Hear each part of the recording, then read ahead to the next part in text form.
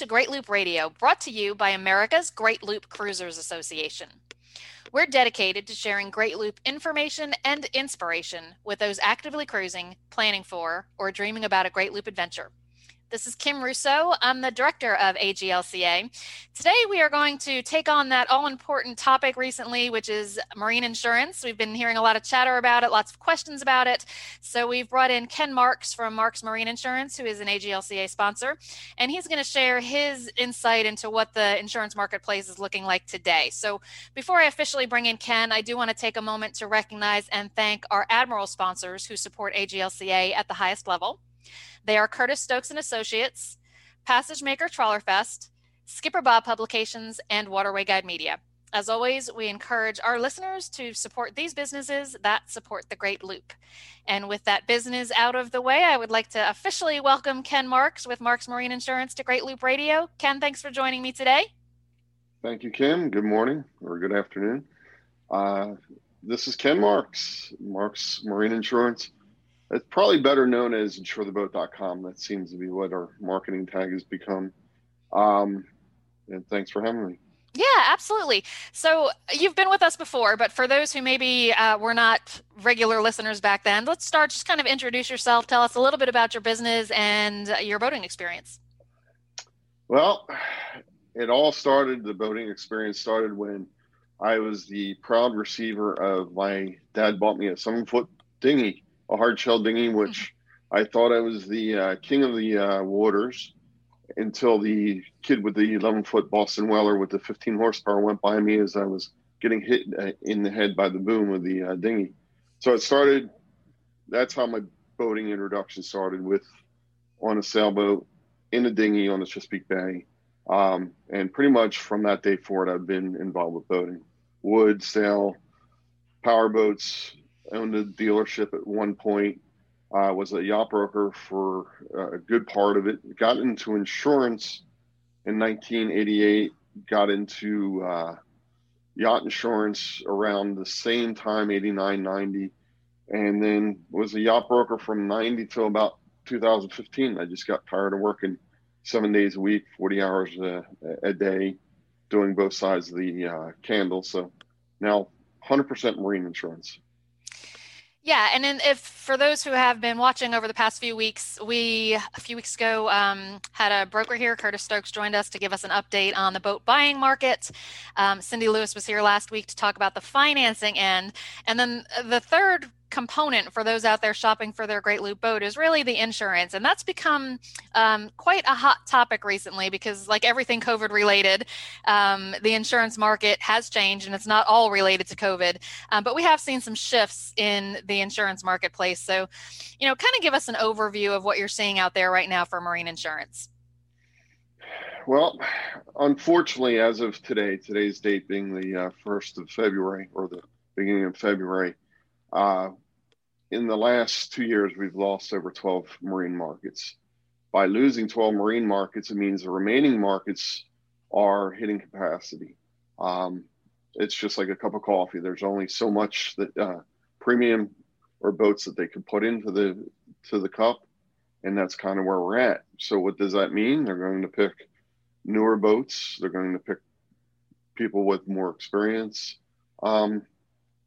It took us from 28 marine markets to we have about 12 active markets, of which 8 are pure marine markets, and then the additional markets are the ones that are, I consider them more the homeowners type markets, the Allstates, the State Farms that don't necessarily really know the marine hazards out there. Mm-hmm. So Ken, when you're using the word markets, is that really like akin to different insurers available?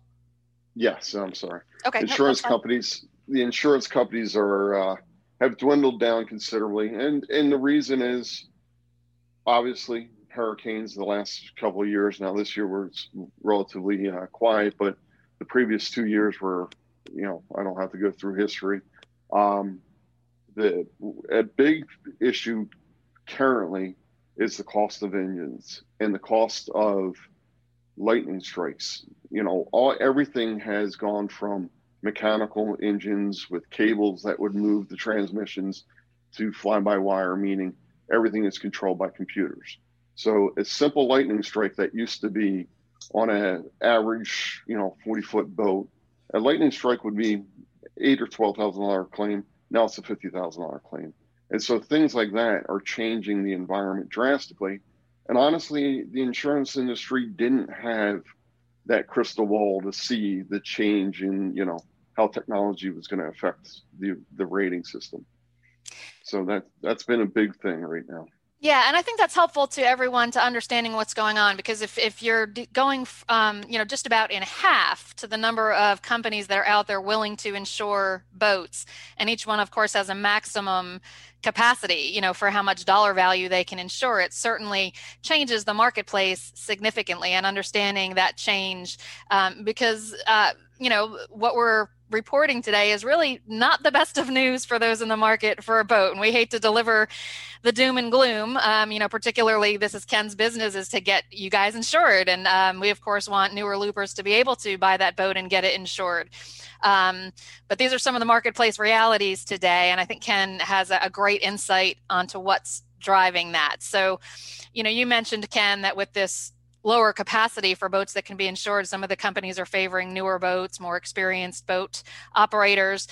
So one of the constituencies, so to speak, I'm hearing a lot from are those in the market for an older boat who are seeking insurance. So, define for me maybe what some of those companies are considering older boats, and, are there there's kind of this rumor that it's impossible to get insurance for older boats. So is that the case? And define that older boat for us. Excellent question, Kim. And it's really the main rumor on the docks right now is, you can't insure an older boat. That is all started from, and let's face it, Geico Boat US is the biggest insurer out there for marine. Everybody knows Boat US. They've done a good job in marketing. Geico Boat US has changed their underwriting. They've changed their underwriting that anything that is over, it gets a little confusing because we use the same number twice. They're not insuring anything that's over 40 feet and 30 years old. And additionally, they're not insuring anything that's over 40 years old. So because they're the biggest marine insurer, everybody's saying, that boat's 40 foot and 30 years old, you can't insure it, or that boat's over 40 years old, it's not insurable. By that one insurance company, true, Geico won't insure you. But there are other players in the market, and we have those other players that will insure you. Now, older boats, and people, it needs to be understood with older boats, the time till failure, like anything, refrigerators, TVs, the older boats, it's predicted by actuaries that there's going to be a failure, whether it's electrical failure, mechanical failure. So it's supposed to fail at a point quicker than a new boat. So they say. We know how technology is. It's not necessarily, we all can look at our Apple phones and see how they block or lock up on us quite often. So, but there are options for older boats. That is the biggest rumor that's out there, that they can't be insured. We can insure most of them. With that said, if it's a southern exposure, and southern exposure means Florida or the Gulf of Mexico, those boats and an older age have gotten extremely difficult. So if you plan to be in South Florida or in the Gulf from July 1st to November 1st, expect, if you get an insurance quote, that the rates are going to be considerably higher than, say, somebody up in the Great Lakes or somebody up in the Chesapeake Bay. Right. And the good news is, if you're on the loop, you probably are not in Florida during those peak hurricane months. So, obviously, correct, if you're keeping it in Florida and then are doing the loop, make sure your insurance agent knows that, because you may actually save some money while you're on the loop from what you were paying for insurance to have the boat in Florida during those peak hurricane months. So, the hurricane season obviously plays a lot into this. I'm glad to hear that you actually can insure an older boat. So those folks looking at that just need to probably look a little bit past Geico. Are there other specific categories or types of boats that you can point to, Ken, that are also kind of not looked upon very favorably right now by those insurance companies? I won't, there's not really a manufacturer per se, but construction. Steel, aluminum hulls, if they're over 15 years old or if they're a one-off, Unfortunately, it's a shame, but in the States, for some reason, the aluminum and steel hulls are frowned upon. And if it's a one-off boat, it's almost impossible right now to get those boats insured, which is different than the European market. Most of the European market are aluminum steel hulls. The other, of course, is wooden boats. It's getting more and more difficult.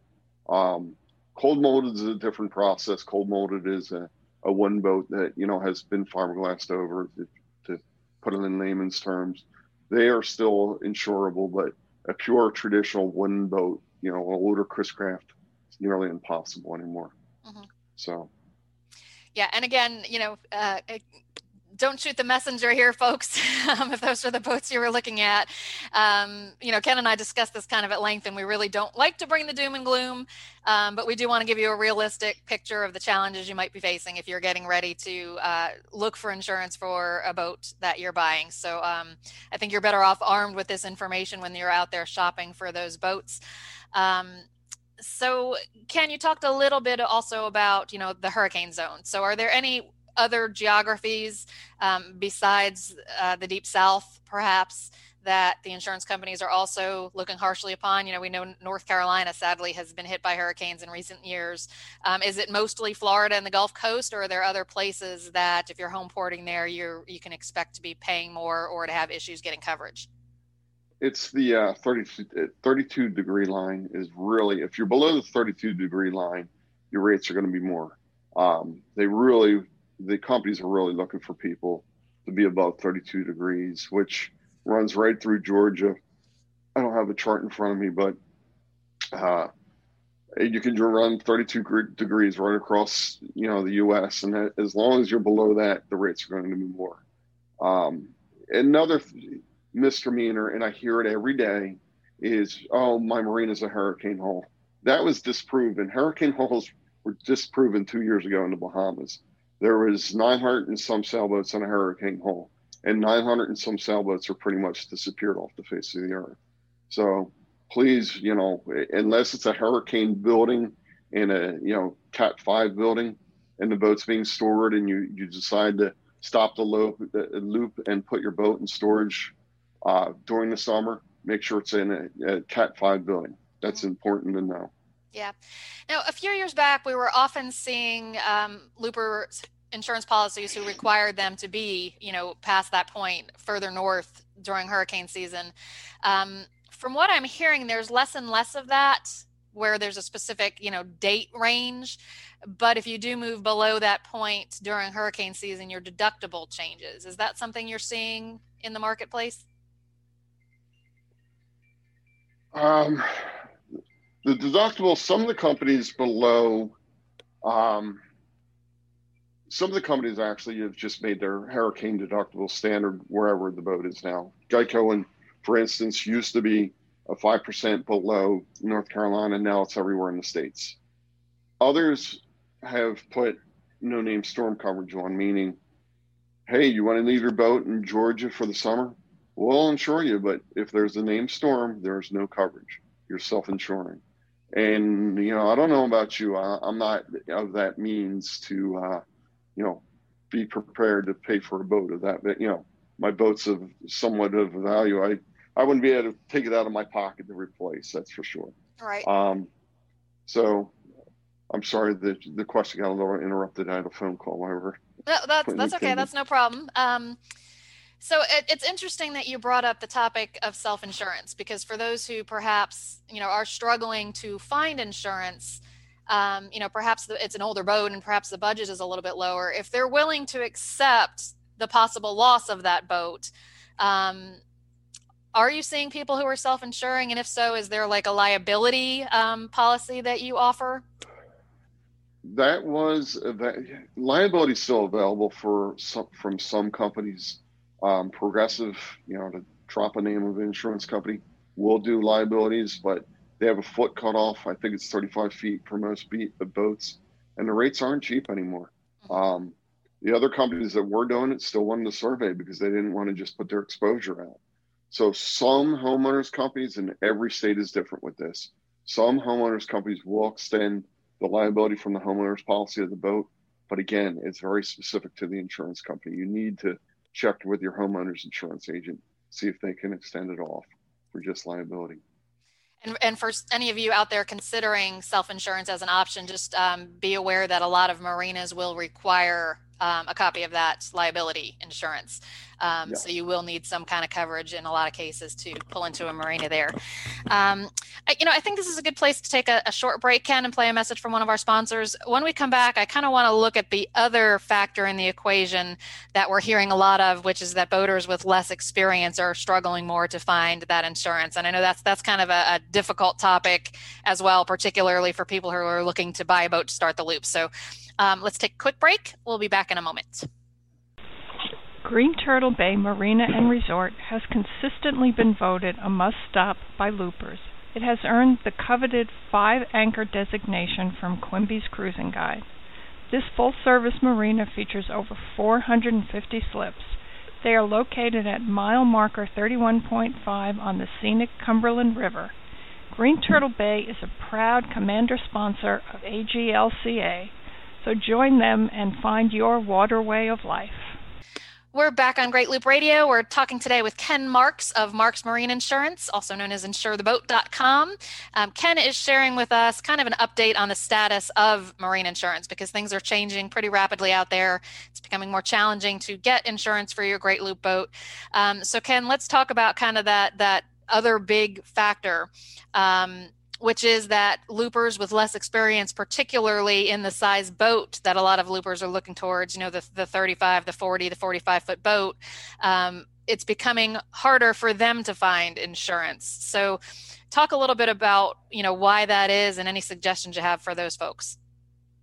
Well, once upon a time, the insurance companies were willing to do captain's training.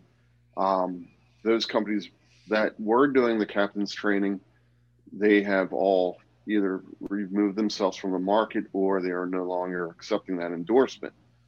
With that said, the companies are really looking for at least 3 to 5 years experience in boating. That can be, for some companies, if your family had a boat, say your father had a 36-foot Chris Craft or a 36-foot Silverton, whatever the case would be, and you had the rights to use that boat as your own. And you had that, your father had that boat for 7 years, 8 years, 20 years, and you could take it on, that boat out on weekend cruises. That could count as experience. But more and more companies are wanting people to have actual 3 to 5 years ownership because it is becoming a problem. Very recently, because of COVID, we had a lot of new boaters buy in last year. Never had a boat before. They didn't understand the ongoing expenses of being a boat owner. And they're starting to see it and feel it when you can't use your boat for 6 months in the Northeast and you're paying for winter storage, and those factors are starting to weigh on people making their payments. Plus job security right now is a little off. But get back to your question, they're really looking for 3 to 5 years experience within 15 feet of what you're looking to insure. So that's the answer. It's kind of the genie in the bottle. It's certainly not information that a lot of new loopers are going to be excited to hear. That's for sure. And I think that's going to be one of the next kind of big struggles for people getting ready to start the loop. So we certainly encourage you to start seeking insurance kind of on the front end of the boat buying purchase so that you don't go to the expense of traveling to see boats and you don't go to the expense of surveying a boat only to get to the end of the process and find out that you can't get insurance for it. But it really is, it's an issue, Ken, because, you're saying 3 to 5 years experience and a boat within 15 feet of the size that you want to get. Is there a size range that kind of new parameter kicks in? So for example, if somebody's thinking about, doing a trailerable tug for the loop and it's under 30 feet, does that still apply? Or are we talking about once you get into the 40 and 50 foot boats is when this 3 to 5 years kicks in? The 23 to 26 is like the max. After 26 feet, the company's going to want to experience. Now, with that said, Kim, if we have a resume and they have a lot of charter experience, Coastie, if they have Coast Guard experience or naval experience, there's help there too. if they have a boating resume and they've taken ASA courses, and it's important for anybody looking to get into this to write down their boating resume, to have that, when they go for insurance applications, submit that, because don't forget, we're representing you as your agent, presenting you to the insurance companies. We're trying to present your resume and try to create, hey, the insurance company wants to buy you as a client. So the more there's people, I have friends that have never owned a boat before in their lives, but they've helped me take my 58-foot boat back and forth to Florida 4 times. And through that experience, it's a 100-hour trip each way. That pretty much, that gives you a lot of sea leg time. So resumes are important. Companies will look at it a little bit.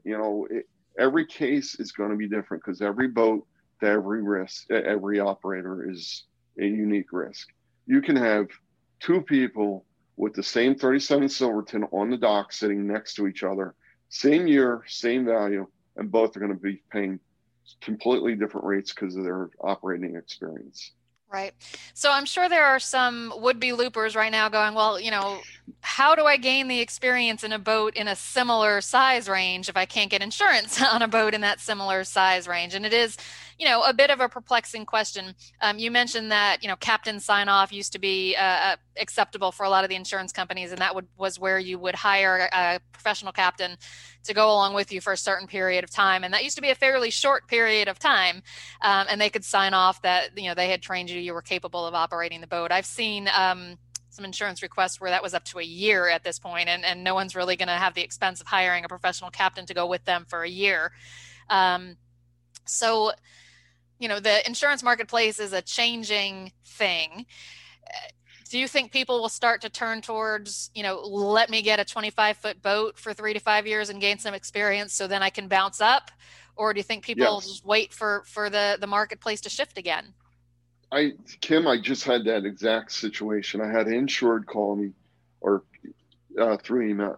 Anyway, he called me and he said that he was looking to, him and his wife's dream was to live on a 50-foot sailboat, but they have chartered, they had extensive charter, but never had ownership.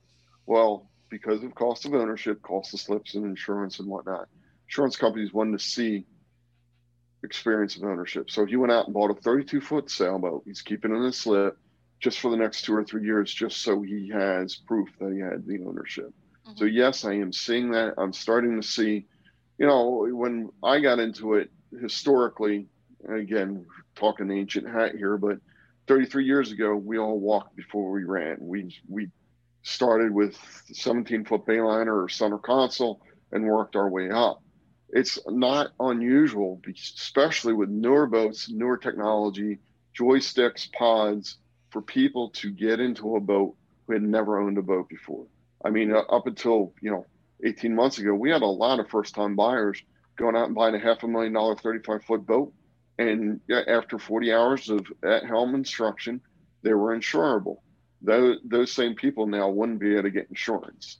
So that's how the currents of marine underwriting does change. There is one company, if you have the means, some insurance companies do use insurance scoring, which is kind of like a soft hit on your credit score. It doesn't show up anywhere, but if you show that you have the means, they will allow you to get the boat. But again, with 1 year captain supervision, meaning anytime the boat leaves the dock, there has to be a licensed captain aboard the boat. Doesn't have to be at the helm, but has to be on board that boat. So we had, that does happen from occasion. But it's rare right now. We really need people to start with the 18 or 21-foot boat and start working our way out. If this is a dream of yours to do the loop, get water time, and there's nothing wrong with a little education. Know what side of that buoy goes, Right. So a follow-up question to that. We get asked a lot, should I go and get a Coast Guard, a captain's license to do the loop? And the answer to do the loop is you don't need that. But let's say somebody that's lacking some of the boating experience that an insurance company would like to see does take that approach. Does that make them insurable if they've had, because we know that a lot of that, captain's license training, a lot of it is classroom type, computer type training. They do require a certain amount of time on the water.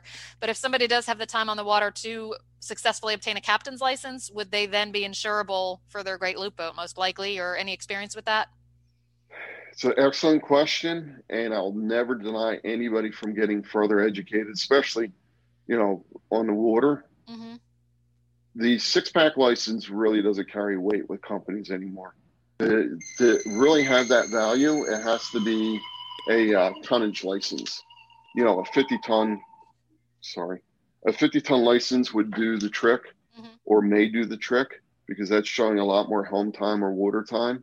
The six-pack license, especially now because of COVID, is so much just online training now.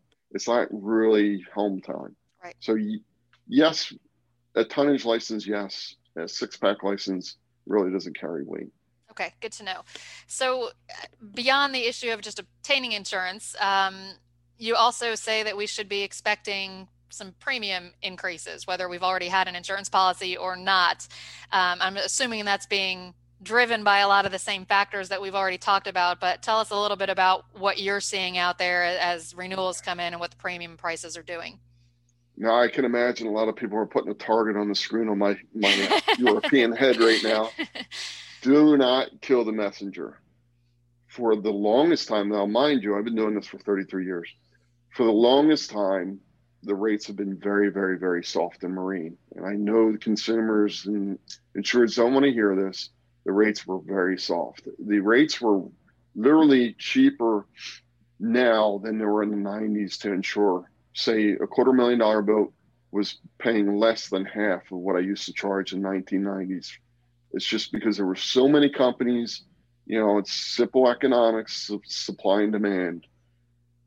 The rates were soft, a lot of companies.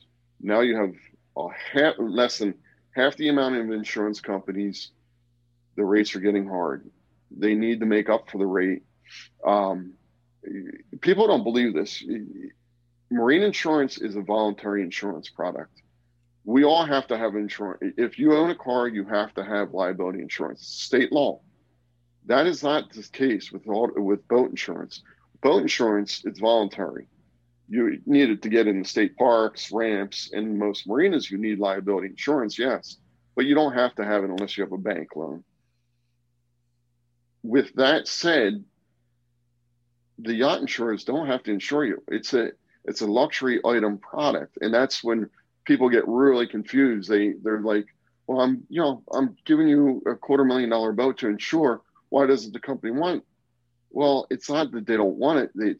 They don't want you as your inexperienced operator. So there's a very fine balance there. It's not that the companies don't want it. They need experience because it's not like a home. This is a moving target. Your boat we already know what's going to happen with your home. Historically, who knows with the way the weather patterns are changing, but historically, your house is in a 100-year flood zone or, a hurricane zone or wind zone. With boats, that target's moving every day. The environment's changing, and it's tough for an underwriting company to do that. And we alluded to the fly-by-wire stuff, the lightning hits, the cost of engines compared to what the engines cost in a 1990 boat compared to a boat of today's build is astronomical. And they're building, one of the reasons the engines cost so much is for environmental. They're charging, each engine has an environmental cost to the consumer to help pay for the technology that went into it. So, and then, there's so much new systems in a boat, the pods, the sea keepers. A lot of boats have 2 generators now. Now, majority of your boats in the loop don't have these systems. There's a decent amount of boats with pods. There's not a lot of boats doing it, with twin generators. But all these factors have added into the insurance rates going up. And I'm not going to make an excuse. It's difficult, but this is the reality. When you have 10 companies left, 12 companies left, they're kind of, they gotta answer to the board, and they got to be profitable. So that's where we're at with rates. Do I see it changing? Not within the next 2 or 3 years. unless things calm down with cost of technology, it's going to stay up here for a while. Mm-hmm. So, like most markets, this is cyclical. So while we wait for it to, trend downward again, any suggestions from your experiences that you can give people for how to perhaps, bring those premiums a little bit under control? Should they look at higher deductibles? Should they look at where they're keeping the boat? What are your thoughts? The deductibles are important as to if there's a boat loan or not. The boats, most banks are only allowing, and this is the lenders are more apropos to answer this question, but most banks will not accept higher than a 2% deductible. So that's something to keep in mind for a lot of our loopers. The home port is very important. That majority of our rate is determined June 1st to 11/1 November 1st. So, and I know most of the loopers are moving targets, but we have a crossing the wake point. We all know that, right? So we need to establish where that's going to be. And it's usually where you buy the boat, or obviously where you start out from for your adventure. If that's in Florida compared to, say, Virginia, and we're using Florida as your home port, even if the boat's not in Florida during June 1st to November 1st, the companies are seeing that. So that's something to consider. Home ports are very important for the loopers to stay above that 32 degrees once again. All right. Ken, anything else, anything I didn't ask about that you feel like you would want loopers to know as they're seeking insurance? Well, it's more for our veteran loopers, and there are, the people currently active in cruising. There's something that came out, and a lot of our loopers are insured with Geico. Geico started, and it will affect you on your renewal policy. The Bahamas cruising now is limited to 4 months per policy term. So that means if you started, your policy renews January 1st, you only can stay in the Abacos or the Bahamas for 4 months till the following January 1st, and that's it. It's becoming a hardship for a lot of my veteran loopers. The limited time to stay in the Bahamas. We all know crossings dictated by the weather, so we've got to be aware of that. What else? So a question kind of along that line for you, Ken. We've received some requests from members, with this whole issue that it's harder to get insurance than it once was, for cruising organizations like AGLCA to kind of lobby to get that changed. From your experience, is that something that is doable, or are the companies just completely in control here? And is there any actions you can suggest that as a community cruisers can take to try and change this situation? The voice of many is much stronger than the voice of one agent. Mm-hmm. I have tried. I have gone about. I spent 6 years in the Abacos. We had a 36-foot trawler in Marsh Harbor, so I am very, very fond of the Abacos, and it's been an ongoing battle that I have gotten nowhere. Mm-hmm. So as an association, it may be worth to confront them. They're the only company doing it, Geico. My other companies don't put a limit other than they want you, most of the companies want you by July 1st north of 32 degrees or Georgia or whatever their point may be. But again, a large majority of our insureds are, our loopers are with Geico, mm-hmm. and it is a hardship right now. Yeah. So well, and I'm talking about beyond just the issue with the 4 months in the Bahamas, but all of these hardships that we're talking about with the age of the boat and the experience of the operator. Are the companies open to feedback on that from groups of cruisers? We would love to be able to affect some change there if it's possible.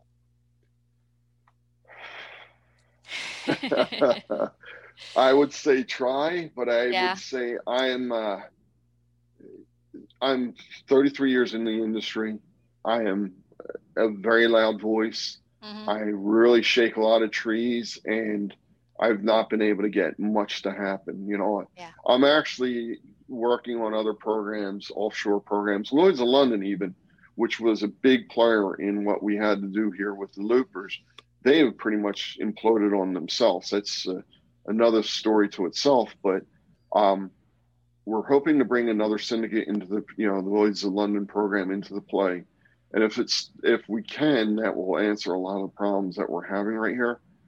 But with that said, it's a crystal ball. I can't promise anything.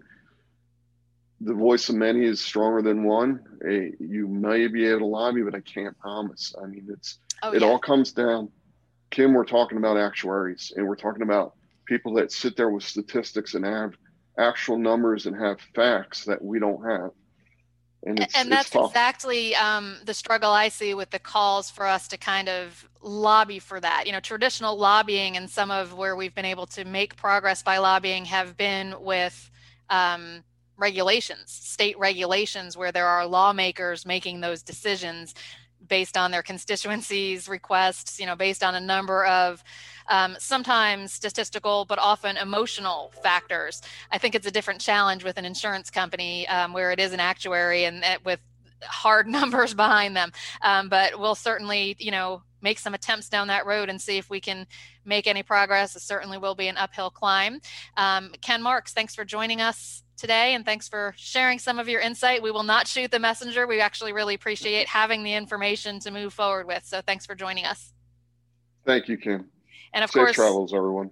You as well. And of course, all of this information is yet another reason why you really should engage an insurance professional who understands the Great Loop when you're seeking insurance. So Ken Marks with Marks Marine Insurance, insuretheboat.com is one of our sponsors. We've got several sponsors in the insurance space that you can find on our sponsor directory on the greatloop.org website. So we encourage you to check that out. We'll be back next week with another episode of Great Loop Radio. Next week, we will be talking to Steve Arndt from Columbus Marina. He'll be filling us in on what we should expect from marinas during the COVID era as people start to be on the move for their Great Loop. So until then, safe cruising, everyone.